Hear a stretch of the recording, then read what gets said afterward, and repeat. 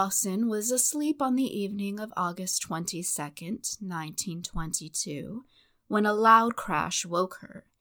She bolted upright and made her way over to the bedroom window, just as her friend Cora Norton came running in from the other room. The two ladies stared out of the window, which faced the front of their neighbor's home in Silver Lake, Los Angeles.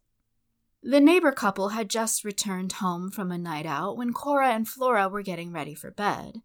They wondered if perhaps the couple were drunkenly arguing when more crashes sounded. They were gunshots, 3 in quick succession. Cora and Flora stared across the street and into the neighbors' windows, just in time to see a figure running through the home towards the front door.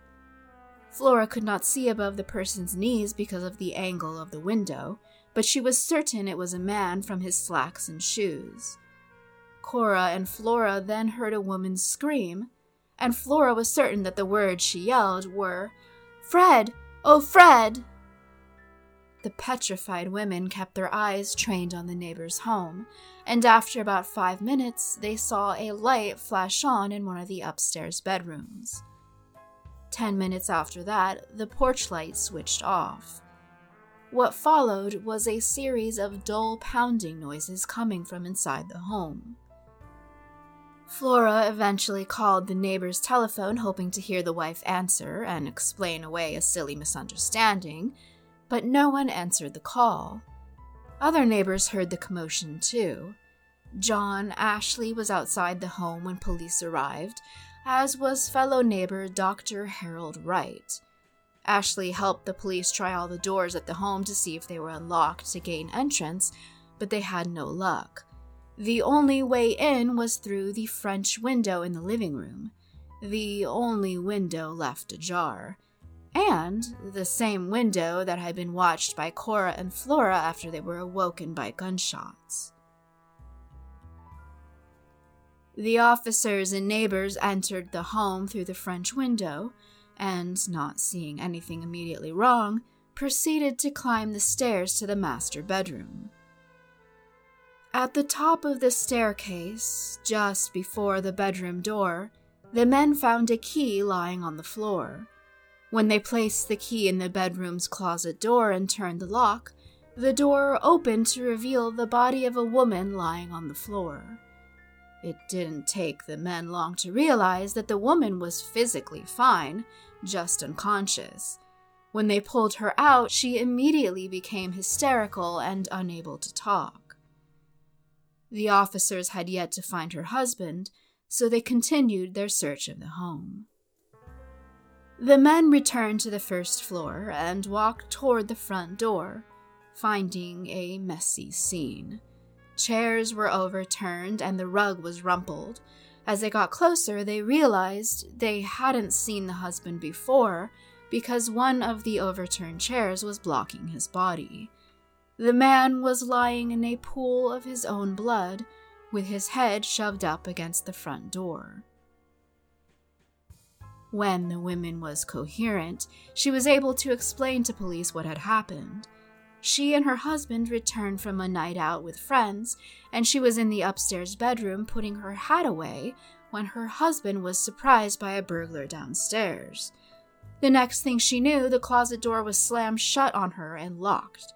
She began yelling for her husband and kicking at the door for as long as she could, but at some point her emotions had gotten the better of her. In her panic, she must have lost consciousness.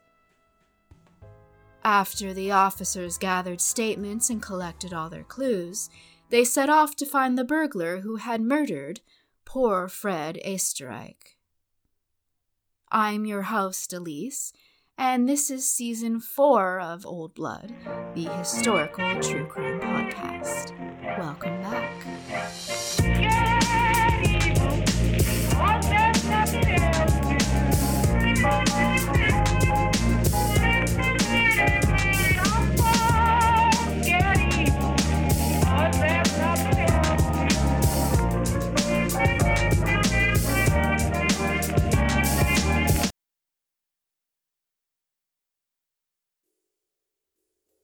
Chief of Detectives Herman Klein was suspicious of the wife from the get-go. During his career, Klein would work on some of Los Angeles' most high-profile cases, like the kidnapping and murder of Marion Parker by William Edward Hickman, and he led the case against Amy Semple McPherson for staging her own kidnapping. That very year, Klein was also working to solve the murder of famed movie director William Desmond Taylor. From the start, Detective Klein felt something was off about the crime.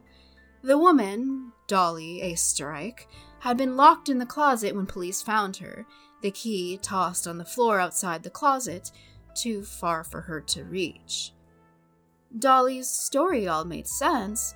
It was just such an odd story she told, the way she explained being locked inside by the burglar, and her insistence that she and her husband never quarreled, even once. The murder weapon was odd too. The husband, Fred, had been shot with a .25 caliber pistol, a woman's gun, in his opinion.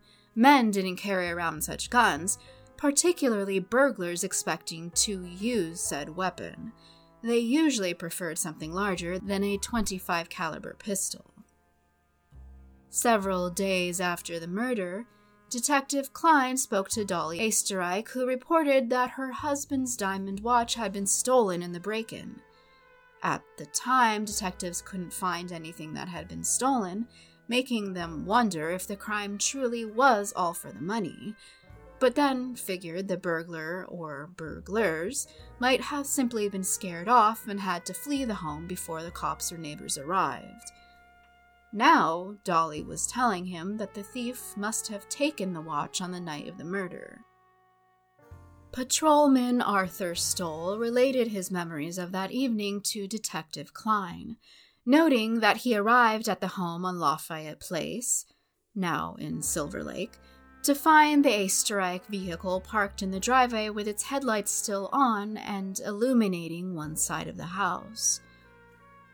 The only unlocked door or window was the one that Flora and Cora had been staring across the street into almost as soon as the trouble started. Dolly's first official statement was this: "After I turned on the light in my room, I heard a noise as though my husband had tripped on the rugs. Just as I placed my coat on the hanger, I heard 3 shots, and as soon as I turned to leave the closet, I was roughly pushed back, and the door slammed and locked in my face." She says she screamed and hammered on the door with the heel of her shoe until she fainted. When asked, Dolly explained that she didn't overhear any of the words that were exchanged between her husband and the killer. The autopsy revealed that her husband, Fred, had been shot 3 times, once through the forehead and twice in the chest. A 4th bullet missed him entirely and lodged itself in the ceiling. It was done at close range, scorching Fred's clothing in the process. A popular detective magazine of the time wrote, "It seemed rather strange that the burglar should be encountered by an unarmed householder, for Easterreich had no weapon on him, and be forced to commit a murder to make an escape." Dolly explained that the murderer must have entered from the living room window, for she was certain it was closed when she left the home that evening. Again, nothing was taken. The silverware was in its place, and a wad of money was found in the dead man's pockets. None of the neighbors had seen anyone leave the house that night, and Flora and Cora would have noticed the way they were watching and with their vantage point. There were no other leads, no other suspects. The only other person involved was Dolly Easterreich herself, and she had been locked inside a closet. It was a classic locked room mystery, and no one could figure it out, even the chief of detectives, Herman Klein. A year passed before a very overweight and very blonde man walked into the police station. Roy Klum, sometimes described as a businessman, other times as a motion picture director, had known the Easterreichs for many years. Several days after the murder, a concerned Dolly approached him and asked for his help, handing him a large envelope with a revolver inside. She had the gun for protection, but seeing as her husband was killed with a similar gun, it would be suspicious for her to have one if the police came looking around. She would hate for the police to suspect her, especially with how traumatized she already was. Clum agreed to help her get rid of it, and asked if she wanted it tossed in the ocean. "No," she replied. "The La Brea oil field. There is no bottom to it." So, off Roy Clum went to the La Brea tar pits and flung the gun in.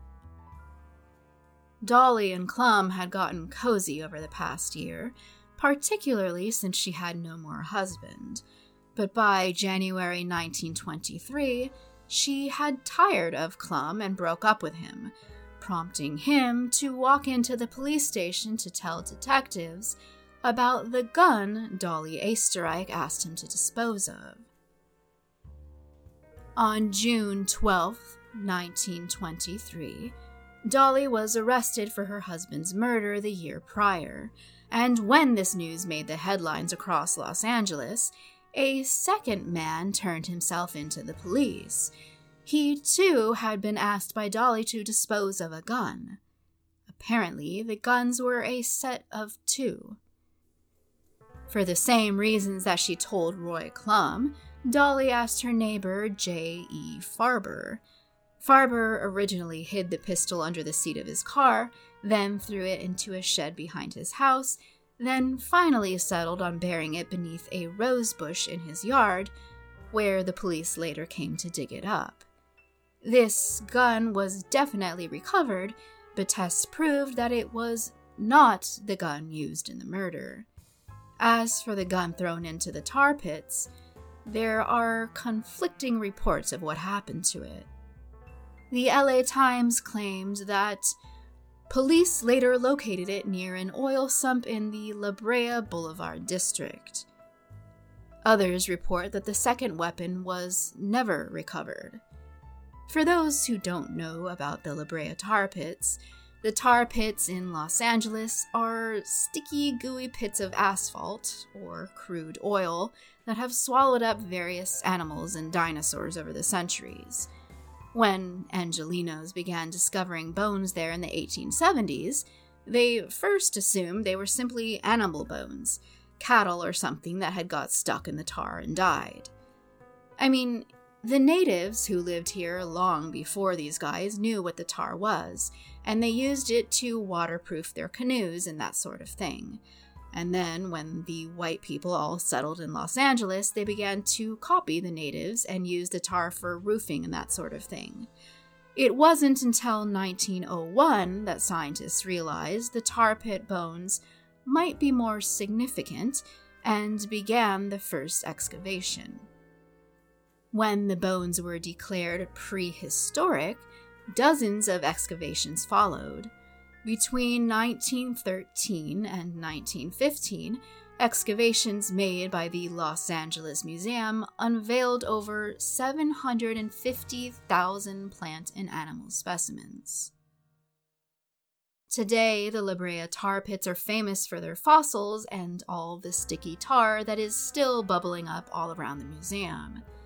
If you grew up in LA like I did, chances are you've been on a school field trip to La Brea tar pits.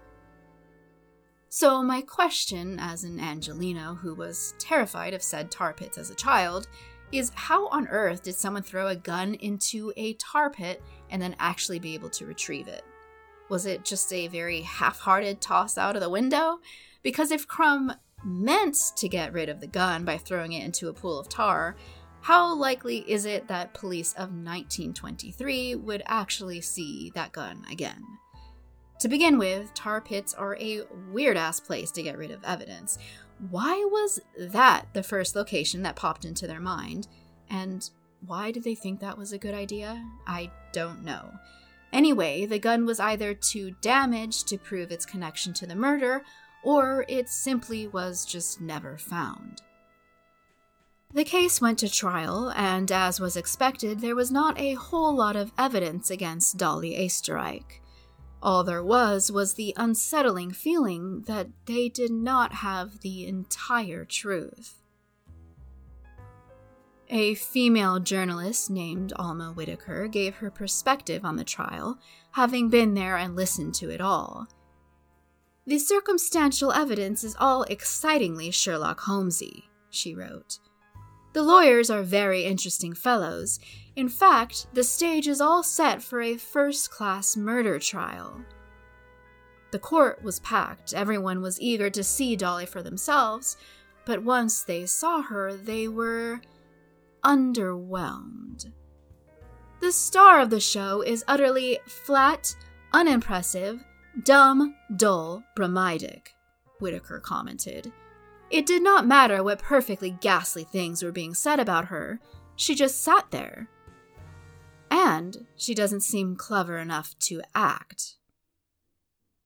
As boring as Mrs. Easterreich was in court, it worked in her favor, for no one there could envision such a dull broad being capable of murder. "I found most of the women in court prejudiced in her favor, and women are not strong for vamps and murderesses. They simply could not discover her interesting enough to be dangerous in any degree." Her dull character was highlighted by the dazzlingly corrupt district attorney Buron Fitz. You may remember D.A. Fitz from episode 38 on Ned Doheny, the DA who called off the inquest after 48 hours despite promising a sweeping investigation of the crime. Fitz was like the archetypical corrupt DA of the 1930s, just more hopped up on power and more flush with cash. So when Buron Fitz got all uppity in court about the crime, and started wagging his chubby finger in Dolly's inexpressive face and calling her a murderer, it only seemed to underline how utterly boring and void of emotion the woman was. Clearly not a woman passionate enough to have her husband murdered in her own home. And yet, Whitaker comments, perhaps this masterly inactivity is her best bet. One simply cannot associate her with violent emotions and sensational drama. Just a little more sophisticated, just a little better looking, just a trifle of dash and a hint of twinkle, just a little more clothes-wearing talent might have damned her. Dolly's lawyer pled for her bail while D.A. Fitz argued against it, and revealed his own racism, saying, "If she were a poor, friendless Mexican woman, there would be no such motion before the court. I ask that the court consider her impartially, in light of any other suspected murderess." Mrs. Easterreich's lawyer moved to dismiss the case. There were no eyewitnesses, no weapon had been definitively linked to the murder, and the murder suspect had been sitting inside a locked closet at the time. The door locked from the outside. The case was officially dropped for insufficient evidence in 1925 by fellow District Attorney Asa Kais, also corrupt and later convicted of bribery and sent to prison. These were Prohibition times, folks. Things were still wild in the West. With the case dropped, Dolly Easterreich was given access to her husband's estate, worth around $240,000. According to an inflation calculator, that's a little over $4 million today. Not chump change.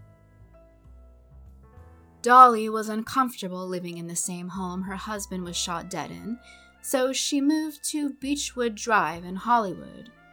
Joining her in the home was Herman Shapiro, her estate attorney, whom she had begun a relationship with while still in prison.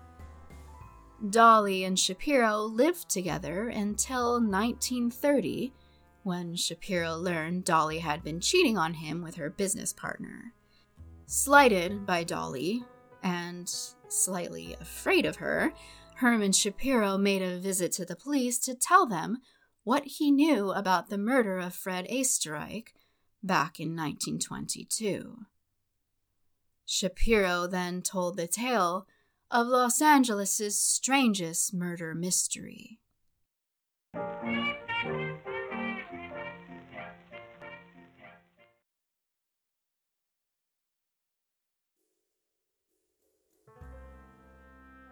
In 1930, about 8 years after the murder, Herman Shapiro brandished a diamond watch, given to him by Dolly Easterreich. Finally, the evidence that authorities were looking for to convict the widow of her husband's murder. The watch was identical to the one allegedly taken by the burglars and reported to Detective Klein as stolen. Some time after the murder, Dolly had approached her estate attorney, Herman Shapiro, with the watch, which she said she had found between some couch cushions in the living room. Apparently, the watch hadn't been stolen after all, just misplaced. But she could hardly tell the police about the watch now, not with all eyes on her already suspecting her of the crime. Shapiro agreed that handing the watch to the police wasn't the wisest move, but Dolly didn't want to keep it on her. "If you're determined to give it away, give it to me," Shapiro told Dolly, then said something to the effect of, "I have a birthday next month, and I would appreciate the watch as a gift." So Shapiro took the watch, and the two lived together for 7 years before the spurned man learned of Dolly's infidelity and went to the police. On April 8, 1930, the Los Angeles Times headlines blared, "Secret Room May Solve Famous Murder Puzzle." Following a tip from Shapiro, the authorities had another look at the Easterreich home on Lafayette Park Place and confirmed that there was, in fact, a secret room in the home, accessible behind a trap door that led into the attic. After 8 years of finding no answers, the police were finally starting to understand what happened that August night in 1922. And it all began with Dolly.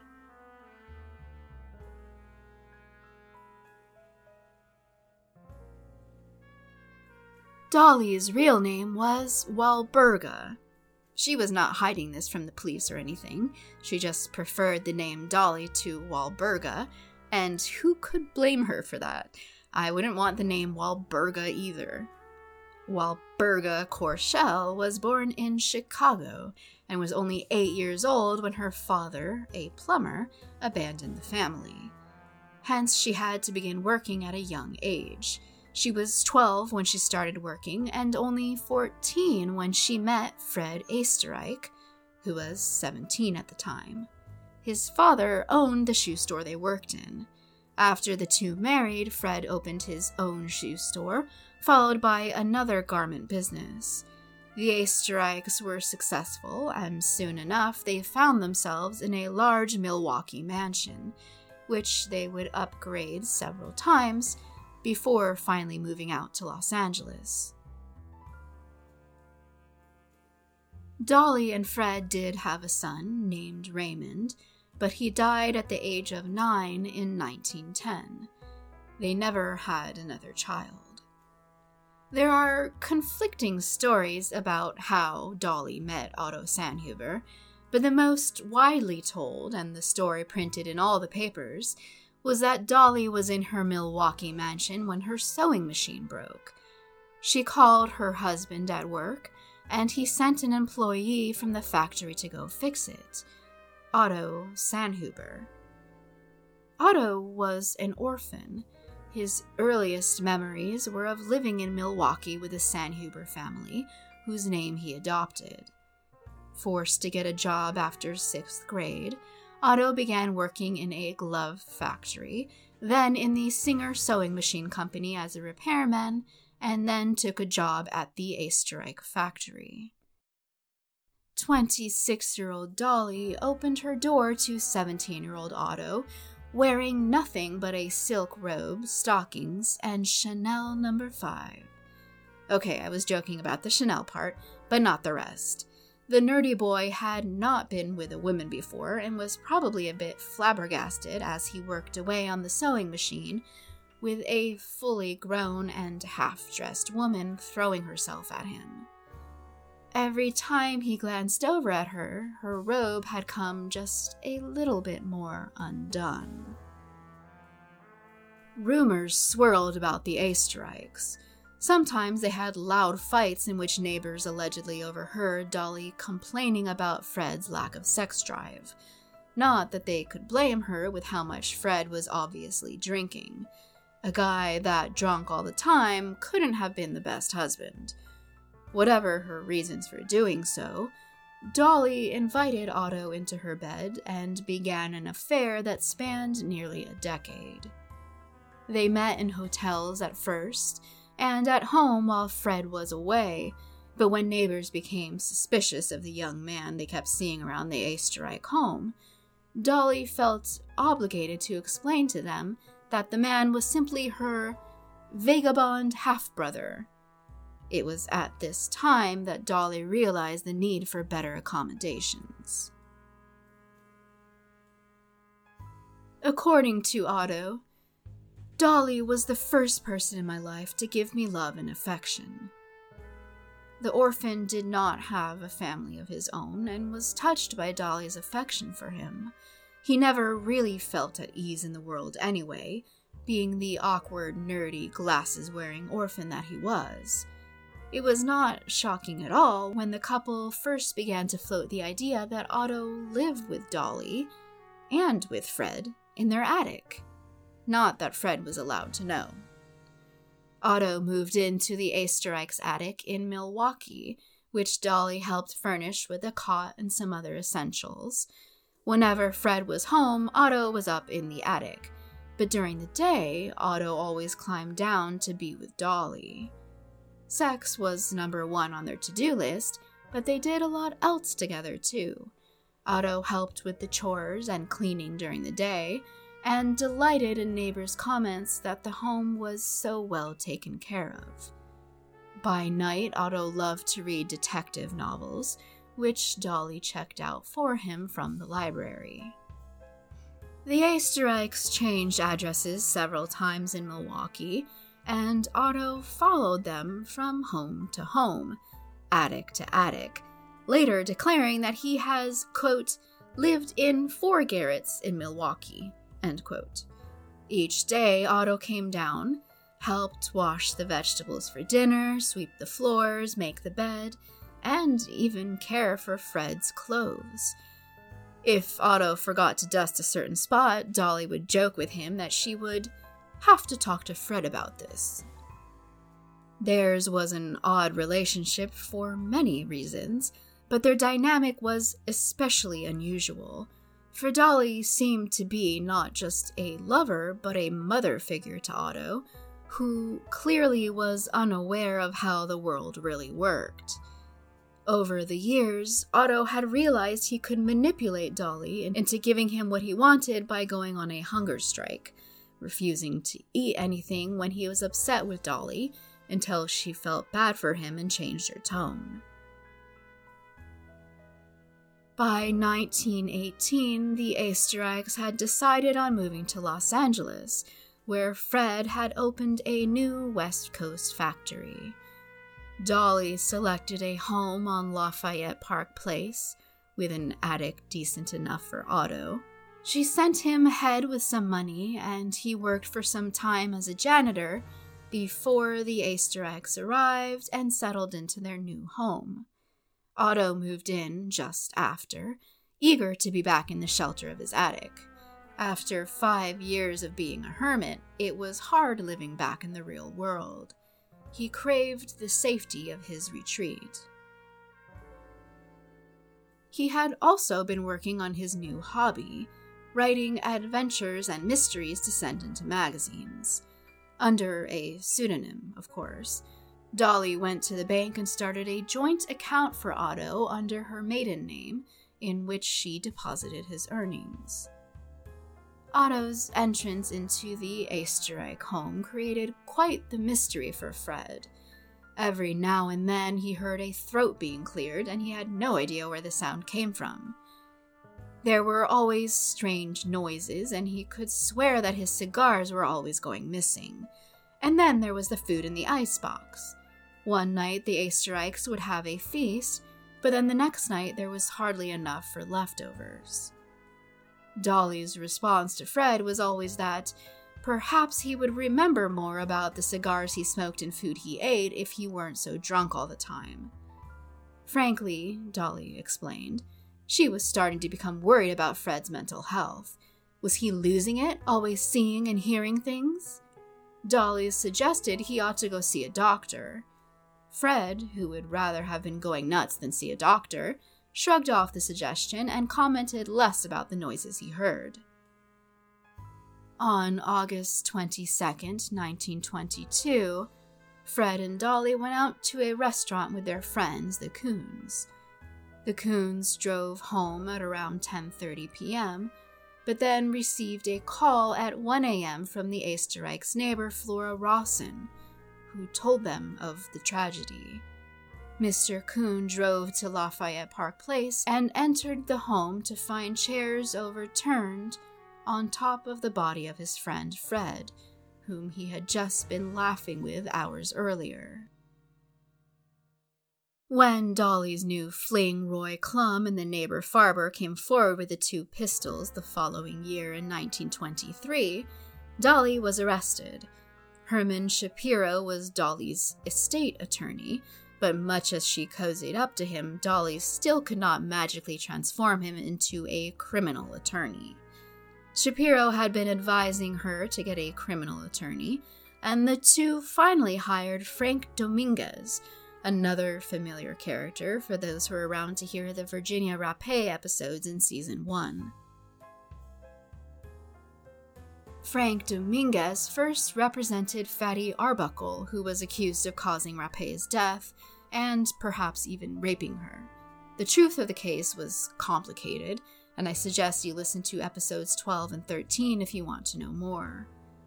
Anyway, Dominguez was the one to accuse Rapé's friend of being an extortionist, and essentially framing Fatty Arbuckle.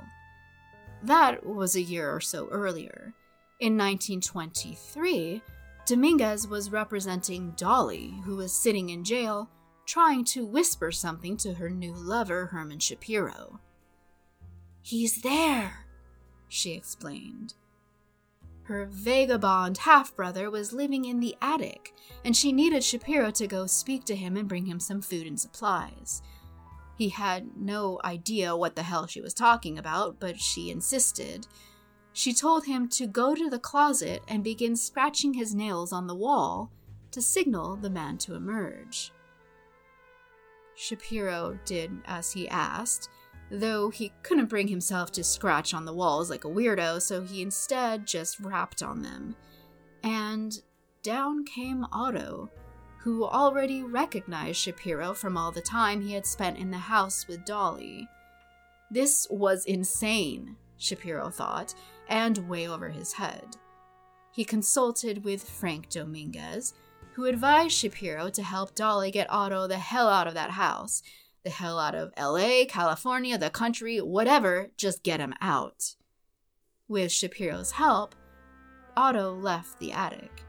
In the year since the murder, Dolly had moved into a new home in Hollywood, and so it was this attic that he crawled down from.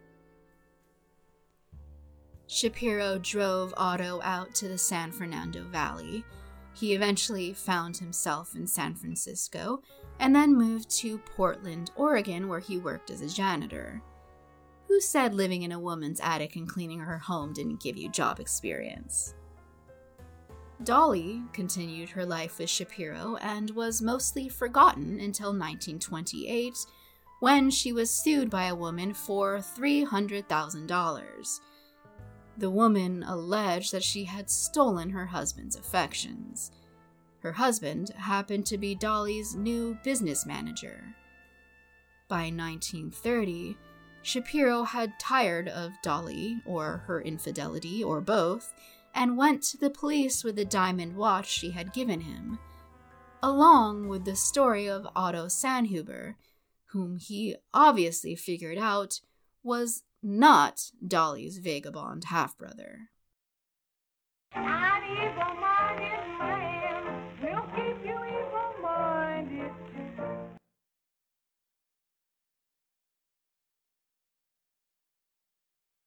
When news of the secret attic man hit the papers, it was an immediate sensation. The police had yet to arrest Otto, so he remained nameless until he entered police custody. When arrested, Dolly maintained her story, but Otto spilled all.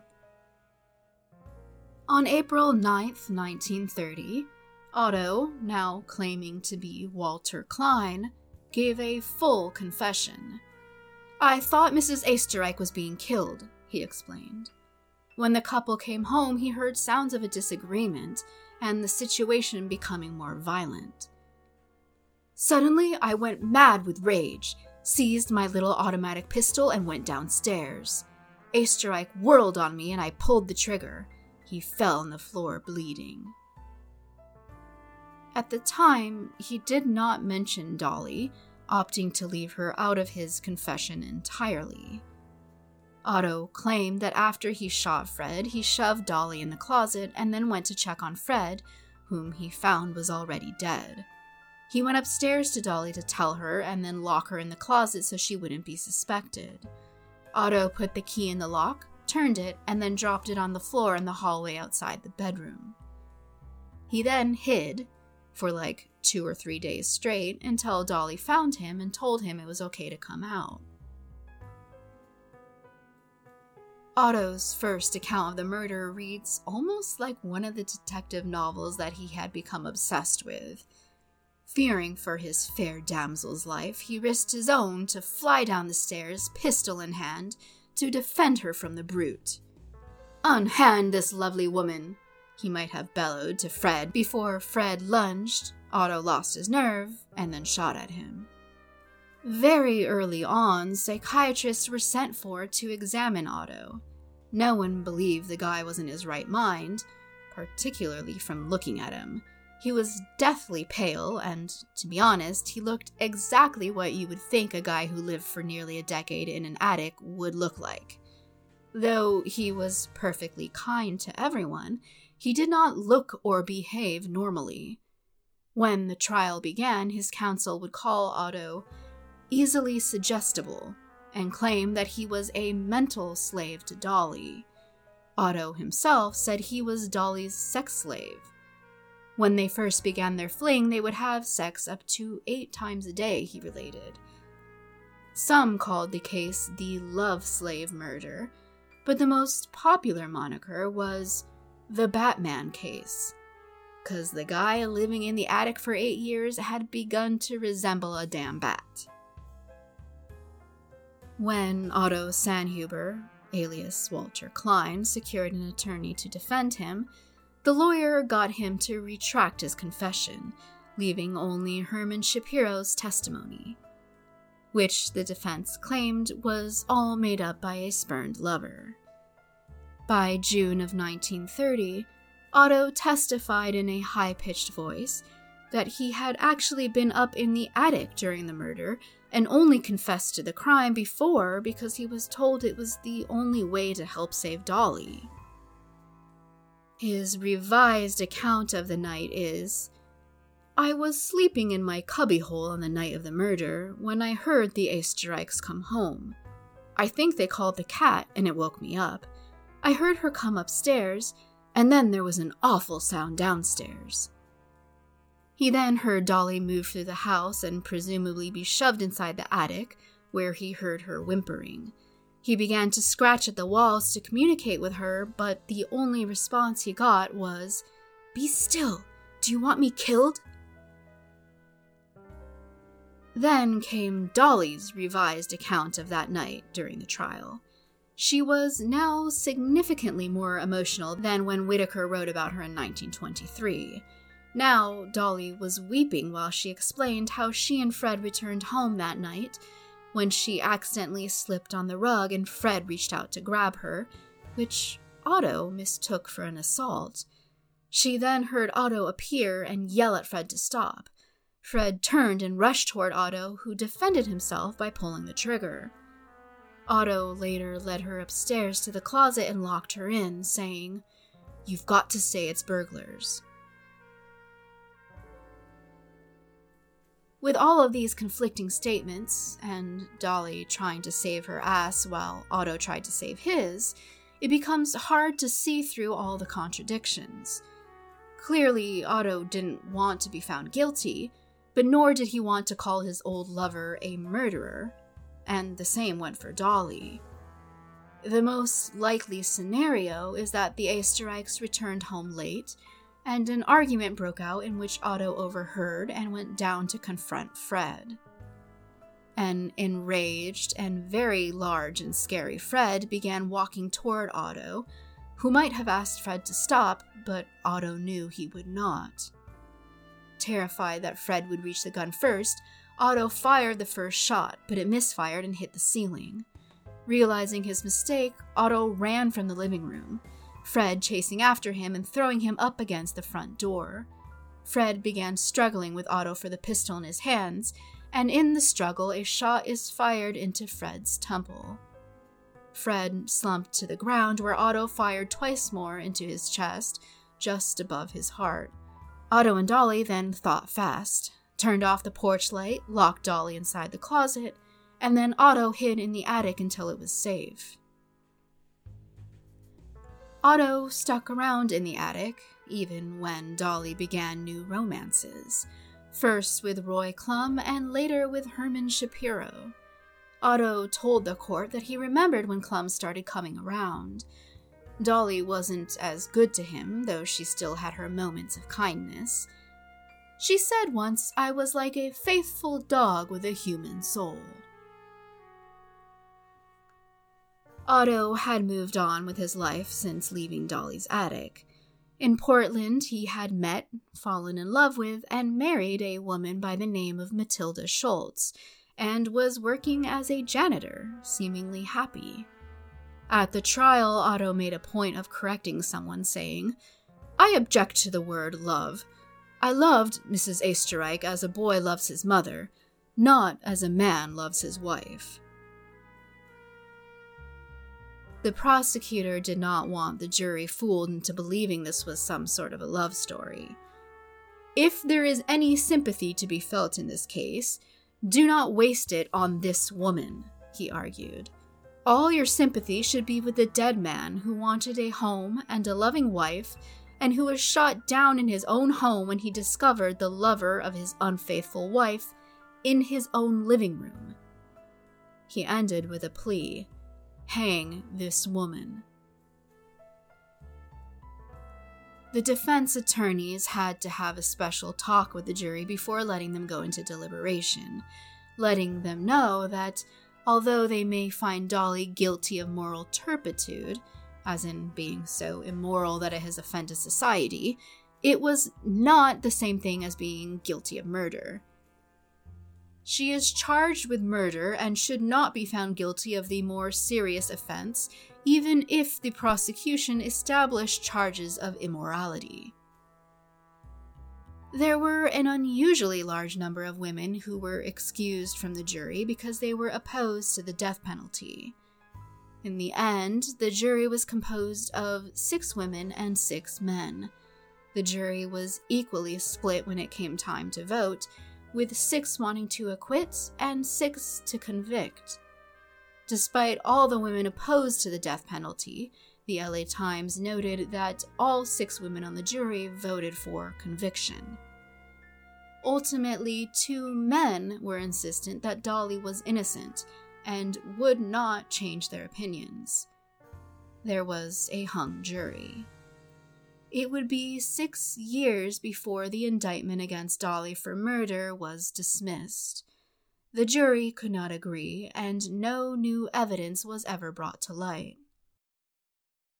The case was dismissed in 1936, and Dolly lived out the rest of her life with Ray Hedrick, her business manager, and the man she had cheated on Herman Shapiro with. In March of 1961, they married. Photographs of the event show how ill and feeble she had become, with a stronger Ray Hedrick leading Dolly's way. She died 2 weeks after her wedding on April 15th, 1961, from cancer of the face. As for Otto, 43 years old in 1930, he was found guilty of manslaughter.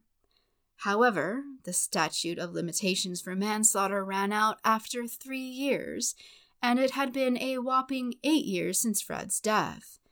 They had no choice but to let the Batman go free. He left with his loving wife, Matilda, and disappeared into history. He did have news for everyone at the trial, though. He had written a book on his experience. He titled it, Blood Will Out.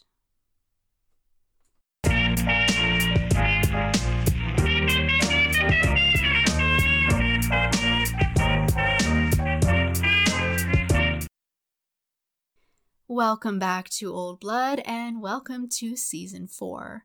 If you enjoyed the episode, please be kind enough to leave us a review, and don't forget to subscribe so you don't miss the next episode. For more info and photos on this episode, check out our Instagram, and same goes for our Patreon, which is now up and running. Thank you for coming back. In case you haven't noticed, your host has a little cold. Hopefully I sounded raspy and sexy rather than just weird and sick. Music credits to Facilion Studios' Holisna, and the original song sung by Virginia Liston in 1926.